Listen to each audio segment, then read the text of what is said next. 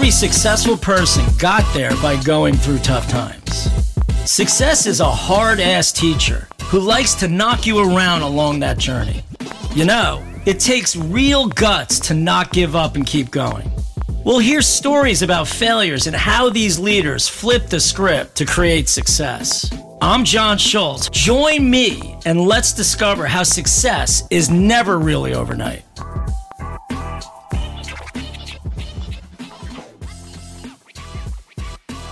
So welcome to the John Schultz podcast. We have a terrific guest today. I'm very excited. We have Julia Boorstin here, and senior media and technology correspondent at CNBC, been an on-air reporter since 2006. Time flies. She plays a central role in the bi-coastal tech focused program Tech Check, which I love. I love that show. I'm a tech junkie myself.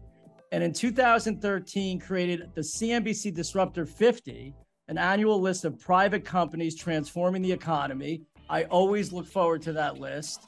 Being in tech, it's very exciting to learn about all the new industries and companies that are included.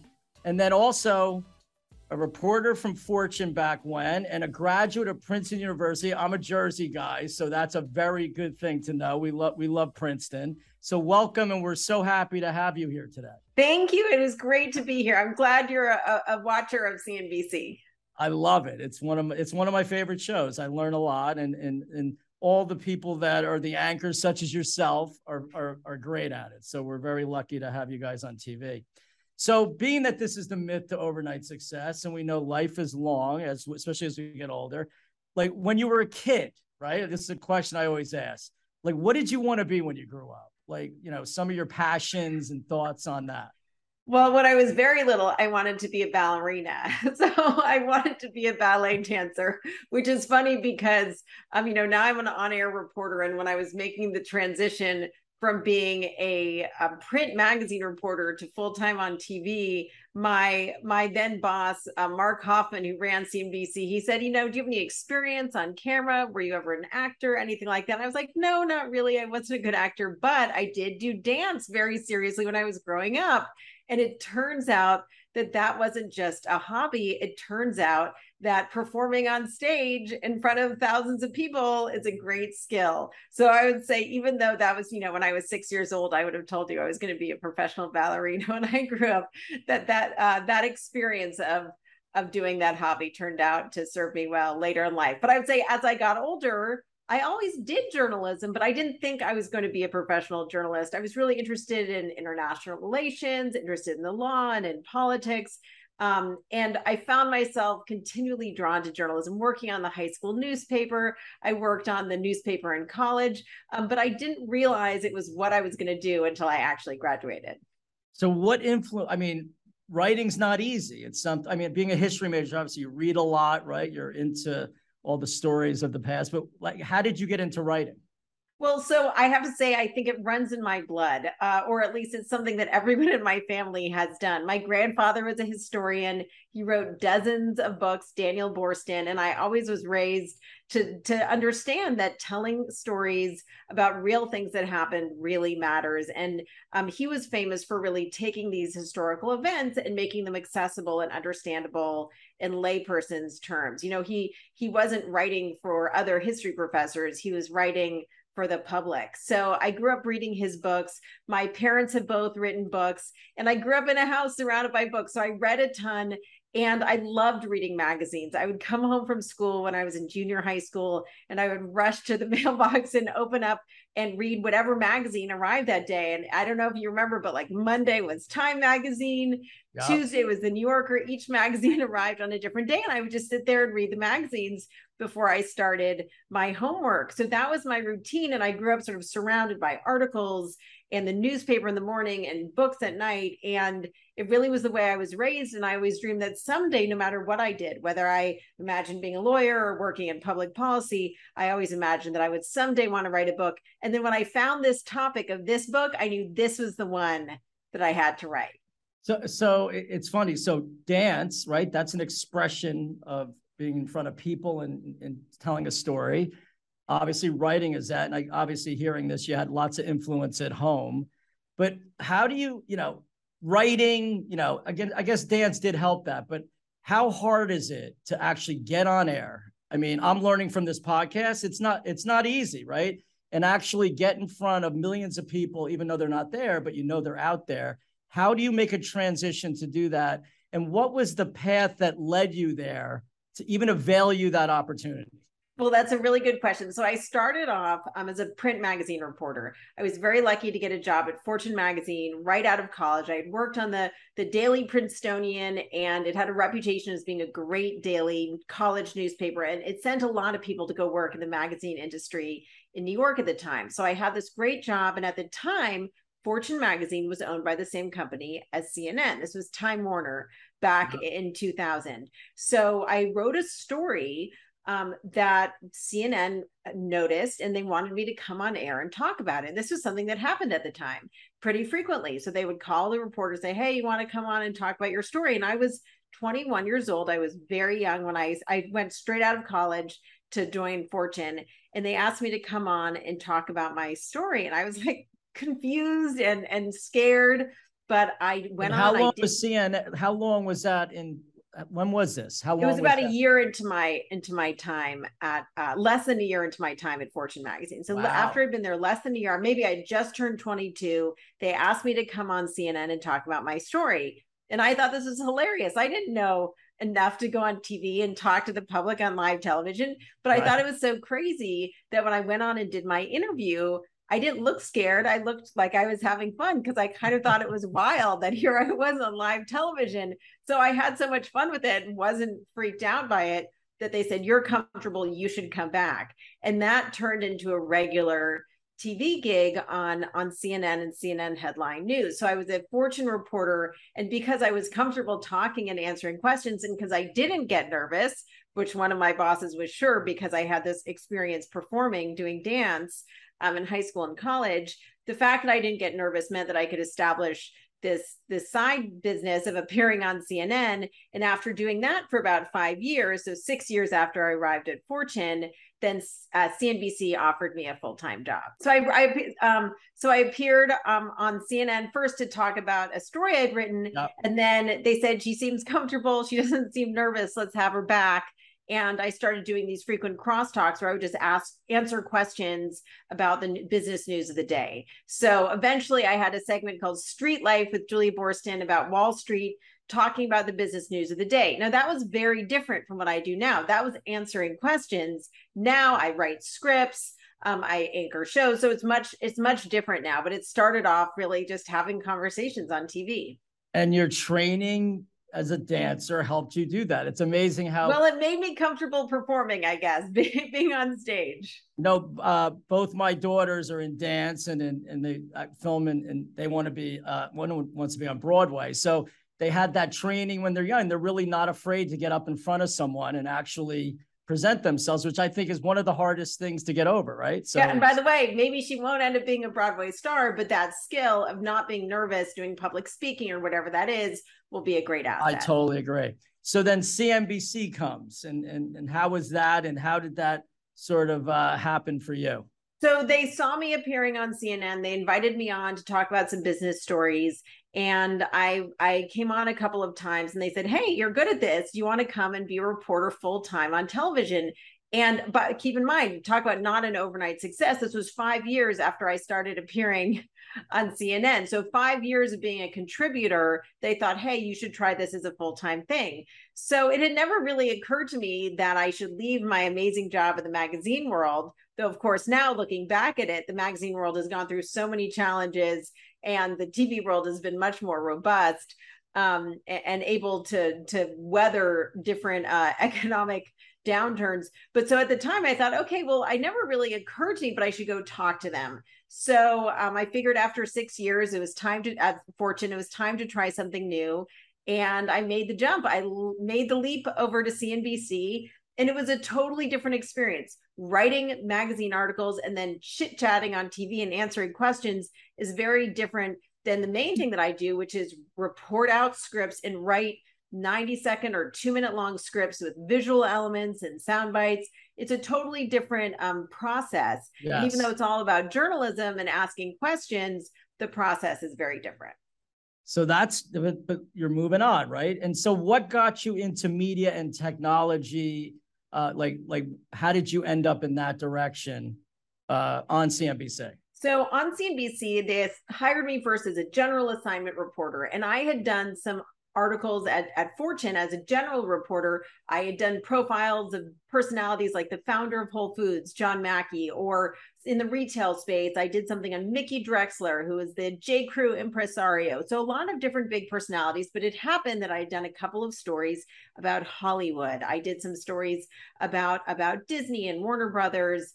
And it happens that I grew up in Los Angeles, so I was familiar with the entertainment world. So when they hired me after about 6 months of being a general reporter, they said, hey, we have these two spots to fill. You can either cover media or you could cover retail. And I thought media is so exciting. There's so much going on right now. There's YouTube, there's Netflix. And I was already seeing the growth of Facebook, which CNBC didn't really care about at the time because it was so young and new. But I said, I want to cover these new platforms that are ad supported like Facebook and Twitter. And I thought media is fast changing. I would love to cover media. And I'd already been doing a lot in that space. So I said yes to media, yes to moving to Los Angeles. And then media grew to social media as well, and then to technology. And increasingly, all of these different fields have really converged, whether it's Apple, with Apple TV Plus and the growing services business, or the fact that Amazon is playing NFL games. And of course, I cover the sports industry through the media angle of it. So all of these worlds have collided, and it naturally happened over years to go just from media to media and social media to media, social media, technology. All these industries are competing with each other. They're frenemies. And it's been fascinating covering the evolution of these businesses. You've really been there since the beginning. I mean, it's not that old though, right? I mean, it is only 15, 16, 18 years max. So you've seen it from like when Facebook was this really small little company. Yeah. So what has surprised you the most from that time back where Facebook's really, no one even knows who they are, to where we are today? I mean, I was giving you a question. Do you still read like hard copy magazines? Like, I love magazines. I have a stack around here. I still have a stack right here. I do love copies of magazines. What's been most amazing to me is how powerful these tech companies are. Whether it's Google, which now has like Alphabet has like the equivalent of 5 different public companies within it, whether it's the cloud business or YouTube, or the fact that Meta was accused of really, transforming what happened in the 2016 election. Whatever you think about that particular incident, there's no question that these platforms, whether it's Meta or Twitter or Alphabet, have immense power and impact on not just on business, but also on society and culture. So for instance, like Netflix was transforming the way people consumed content. But then the next thing you know, this disruptor is forcing all the established media companies to get into the Netflix business, and that's changing the theatrical movie going business as well. Yeah. So just the massive power and impact of what these companies have done is mind-boggling to me, and not a day goes by that there isn't something exciting in this space. So I feel so lucky to be able to cover such a dynamic industry. Yeah, I mean, I remember I'm a movie freak. I love entertainment. I mean, I love what you do. I love entertainment. I love technology. I remember like going to Blockbuster and enjoying that drive, right? And walking the aisles to then when Netflix had the CD, which I thought was a bit of a pain, right? You had to go bring it back, to all of a sudden the streaming thing. And it's incredible. I mean, mobility, it just catapulted all of this stuff. And the one thing, this is all free, right? Like sign up for free, here's free content. We know obviously they wanted our data, and we've learned so much since then about that, which is crazy. But all right, so here you are, you're going through like all happenstance. It sounds like so much fun. But what I would say is not happenstance. One thing leads to another. Yes. One story leads to another story, which leads to me being a more of an expert in the space, which leads to media, which leads to, so I feel like not happenstance, but more these doors that open. If you walk through them, there's going to be another door that leads you down that path. And just keep moving, right? Yeah. Like, because we really don't know until it's there. So then how did you create this disrupt? I mean, because obviously you're in the middle of it. You were there from the beginning.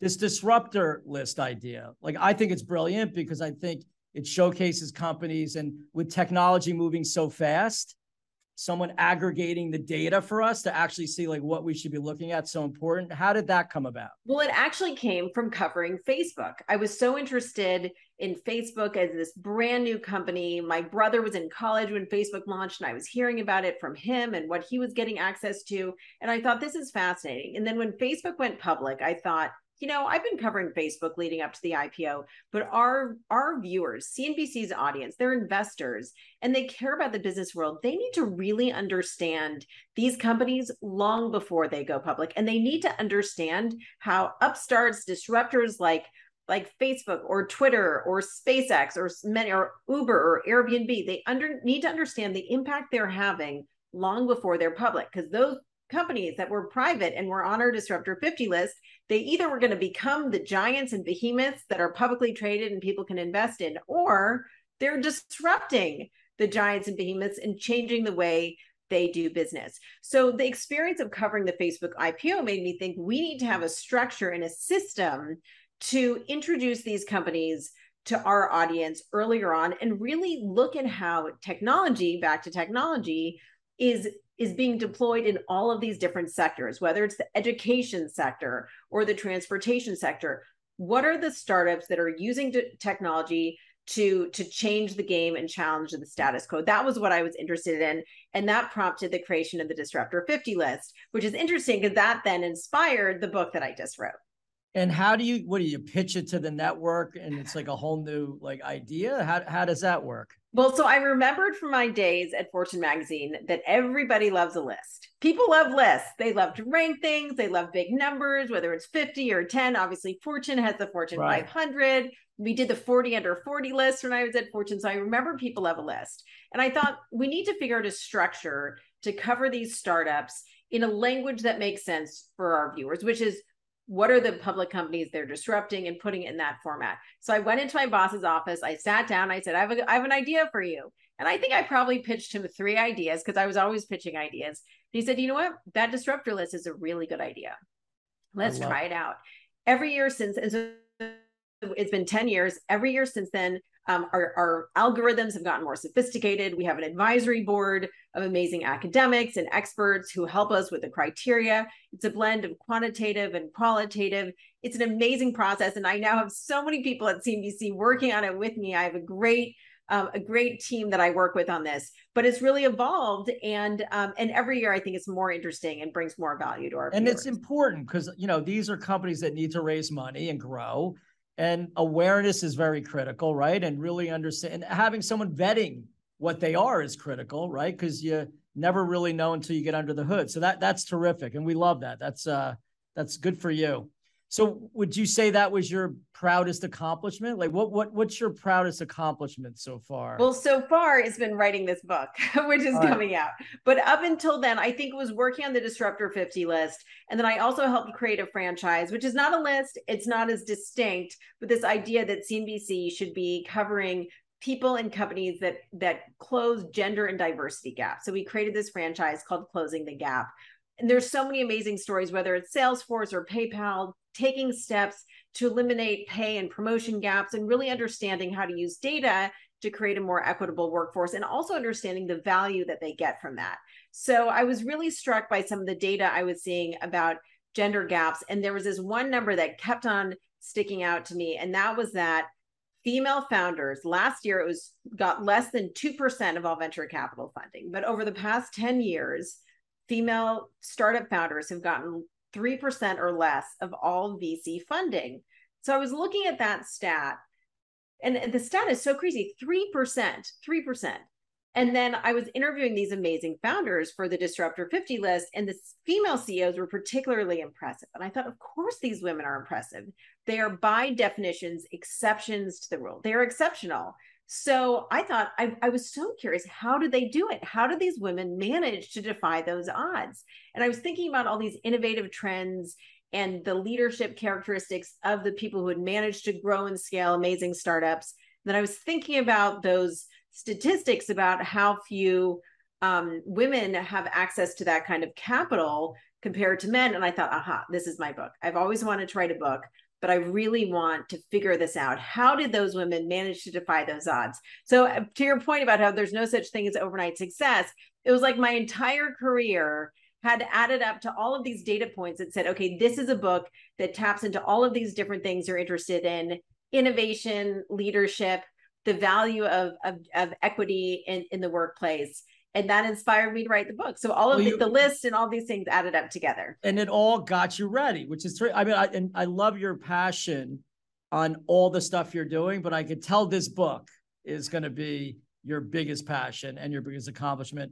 And it's women, When Women Lead, right? It's available for pre-order, which everyone should. So let's talk about this. Obviously, this is a culmination of a lot of data and research and just questions in your mind. Why, right? You always need that why question. So why don't you give a little brief overview of the book, why you wrote it, and, where do you think this, what do you think this will do for people reading it?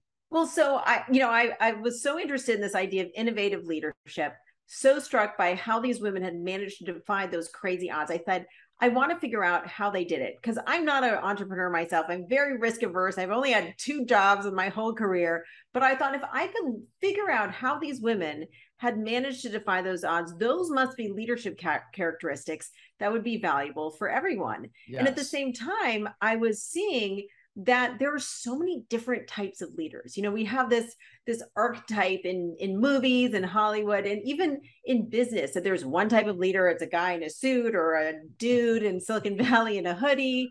And these stereotypes are usually white men. And what I saw in my experience is that wasn't true at all. There were all sorts of different types of leaders and innovative leaders, and they were leading in all sorts of different ways.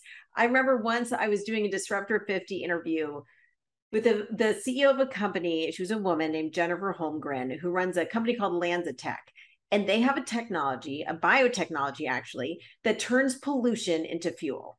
Now, this is an amazing technology. I saw the demos. I was in Chicago in their lab, and my mind was blown. And I was particularly struck by the fact that the founder, the CEO who's showing me this, she was actually not the founder, but the CEO who's showing me this, she's an introvert. She said, I am an introvert. The hardest thing I've ever done is get up and raise VC money in front of a bunch of men. She's like, I do not like public speaking. It is not my expertise. She said, but I figured out how to use that to my advantage. And I thought, here's this woman who is a Colombian immigrant, who is a self-professed introvert, who has scaled this massive company. She's made deals with Richard Branson to create jet fuel for Virgin Atlantic. And yet she's an introvert. She doesn't look anything like the stereotype of male leadership. I thought, how has she used her preference to listen rather than speak as a massive advantage? So I decided I was going to write this book. I went back and I called up a number of the women who I had been inspired by over the years, and also a bunch of VC investors. And I said, tell me about the most amazing women you've funded or you've met who you think have interesting stories and lessons that we could take from them. So I went to people like Jennifer Holmgren. I said, tell me your story. Tell me your story. And then she would talk about how she used her preference to listen rather than to speak as a way to figure out how to be a better negotiator. She said a lot of people are so busy getting out there, making their pitch, they're not actually understanding what their counterparty really needs. So she had this strategy of really listening, using that data collection, and saving the thing that she wanted to speak up about for when it was really essential. And then she found she was better able to negotiate deals because she could really relate to what her counterparty wanted. So it was things like that that inspired me to then go find academic data. What's the data about men and women in speaking? It turns out that not only do men speak more, but women are perceived as speaking more than they actually do. So there's so much fascinating academic research about men and women in leadership. And what I found is that not only are some of these characteristics that women are more likely to use incredibly valuable in business, but they would be valuable for everyone, male and female. Yes. So I think it's really, now's the time, now more than ever, there's so much economic uncertainty, to break free from the archetypes of like what it means to be a good leader and adopt some of these other characteristics, whether it's an ability to prioritize listening over speaking, or communal leadership, the ability to bring together diverse teams and bring out the best of them. I just think that in all my years studying leadership, the one thing that has struck me more than anything else is all sorts of different leadership types can work. And the more people can lean into their own instinct and their own preferences and abilities, the more successful they'll be. Yeah, so I believe that we all have 24 character traits, right? There's tests that you can take to actually see where they fit in line with your personality. And I feel you have to, like, you don't hire a quarterback to kick field goals, right? So if you understand your character traits, you know how and what your strengths are, you're going to stick around longer for it, right? And you're going to actually, that's going to be how you lead. That doesn't mean it's the right way to lead, or there's not 20 other traits that, you may not be as good at, but everyone's going to have different traits. Blending those together with everyone, I think, is what makes a great company. And if you look at any leader, regardless, like, there's always one or two or three of them, right? So, even though you see Steve Jobs out there was, someone behind Steve or with Steve or any other company that's led by one or two or three people. So what would you say was the most interesting thing? Because each one of these could be a book in itself, like each person. What were some of the more interesting traits you felt you found? Well, I would say the biggest and most overwhelming takeaway that I had ties into the idea of it not being an overnight success. I went into this book so inspired by these women, excited to talk to the ones I had already interviewed, so curious about the ones I had heard about from other people. And I figured these women were born leaders. They were born with these amazing characteristics, this ability to gather people, come up with inspirational ideas. And the thing that was universally true was not their leadership characteristics. People lead in all sorts of different ways, but the fact that each one of them had to improve upon their approach. And no one was born an overnight success. I always joke, it's like the way that there's this image of Mark Zuckerberg emerging fully formed, dropping out of Harvard, ready to create Facebook.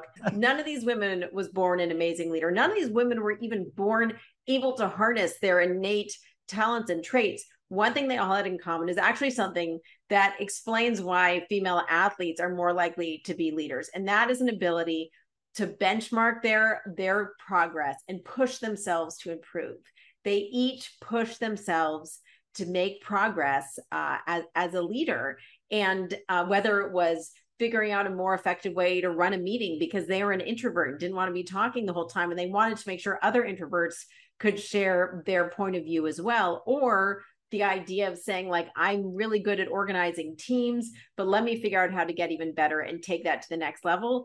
Everyone can make progress on the things that they want to and that they put their mind to. And that was so inspiring for me, because I'm not a CEO or an innovator, but I know now, having seen all these women, that whatever it is I want to get better at, I will be able to if I create systems to measure and benchmark my progress. You are an innovator. I'm not letting you get away with that. You created this Disruptor 50. I mean, like, you innovated in where you are, like, in my own way. Like, I'm right. Nothing like these amazing women in my book, but they inspire me every day. Exactly. I mean, listen, even at all companies, right? You don't have to own the company or even be the leader to innovate and create, something good for what you're doing each day. So what would you tell, obviously different generations, they grow up differently, right? We all have different things. We take for granted a lot of things. COVID changed a little bit of that. What would you tell the younger generation, besides reading your book, which they all should do? Like, what some advice you would give them with what all you learned with all this research? I would say I've been impressed by how many of the women in the book gained massive experience, not from doing the thing that was their dream, but trying to solve the problem right in front of them. So I think that, our society celebrates moonshots and crazy dreams and crazy aspirations, but sometimes something as simple as saying, we need to reduce food waste, and maybe there's a big business opportunity in doing that. And maybe the food waste business isn't sexy, but it could be incredibly lucrative. And I think about this woman, Christine Mosley, who is the CEO of Full Harvest, and she had been working at a fancy organic juice company. And she said, I don't want to spend the rest of my life creating $13 juices. How can I do that? And the solution was not in reinventing the wheel, but it was saying, let's actually get to the root of the problem. So I think my advice for young people would be, think about what inspires you and what makes you excited to solve a problem or to get to work every day, because doing anything is hard. Founding a business is hard, working at a business is hard. But if you can feel a particular connection to the purpose of what you're doing, like say at a company that's going to reduce food waste or improve healthcare, then it's going to be easier for you to get out of bed in the morning and get into work or keep pursuing your startup. So I think finding something you believe in, but also thinking about problem solving for something that's right in front of you that you feel a personal connection to. Right. And you could, I guess, do that where you're working, right? And also have a side hustle that you do things and create other opportunities for yourself. Because I do feel like, because technology and just the ADD of quick changes and information, that a lot of the younger people don't always feel. It takes a long time to actually get to where you have to go. So did you find that was an essential part of the message? I feel like the companies which have an additional purpose, those founders seem particularly willing to press through the hardest times. And there's a lot of data about how purpose-driven companies can be more efficient, more successful over the long run. And I just think looking at the challenges of everything that we're dealing with, having an additional purpose can really get you to the next level. And then I think also this idea of proximity. What is the problem you're proximate to? And for young people who want to do something entrepreneurial, I do think there's an opportunity to be entrepreneurial even at big established companies, and just to think what you have the best shot at having an impact at, because it may not seem like the thing that's going to make the most money right out of the gate, might not be the sexiest thing, but if you have a particular connection to a problem, you're going to be better equipped to solve it, and that will in turn be more successful over the long run. I love it. So we want everyone to buy this book. We want it to be pre-ordered, right? So you can pre-order it now on Amazon. Where can you find it? You can find all of this information about the book on my website, juliaboorstin.com. You can pre-order the book from Amazon, from bookshop.org, from your local bookseller, Barnes & Noble. It's everywhere. And I hope people enjoy it. I think they will. I think they will. I'm excited to get it myself. Your passion's infectious. You can tell that you really love this project. And that's the fun part, right? Actually, the journey getting there, right? Now you did it, but now you can let everyone enjoy what you went through on your journey. So thanks so much for being here. I really appreciate it. Everyone's going to love hearing from you. So thank you. Thank you. It's been a pleasure talking to you. All right.